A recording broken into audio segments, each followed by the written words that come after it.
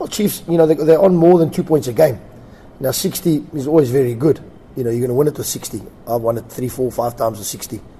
Sundowns did with a 71 the 1 year, which was phenomenal. And so you look at Chiefs, they played, they got 34 points.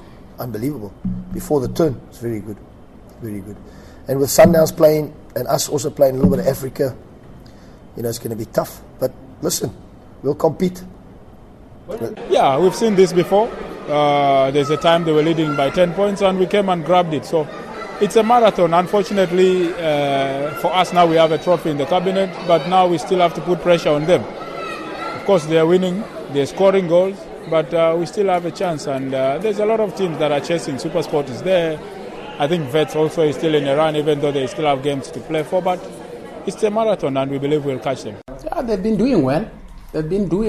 Their aggression is clear. And their fierce attack is their secret. You can see how many goals they concede and how many goals they score. And how they score those goals, sheer power. I mean, if there's a set play, there's a threat. The minute there's a diagonal ball, Nurkovic, there's a threat. The ball goes to Castro, is a threat. So it's all about the aggression. How long will you play on aggression?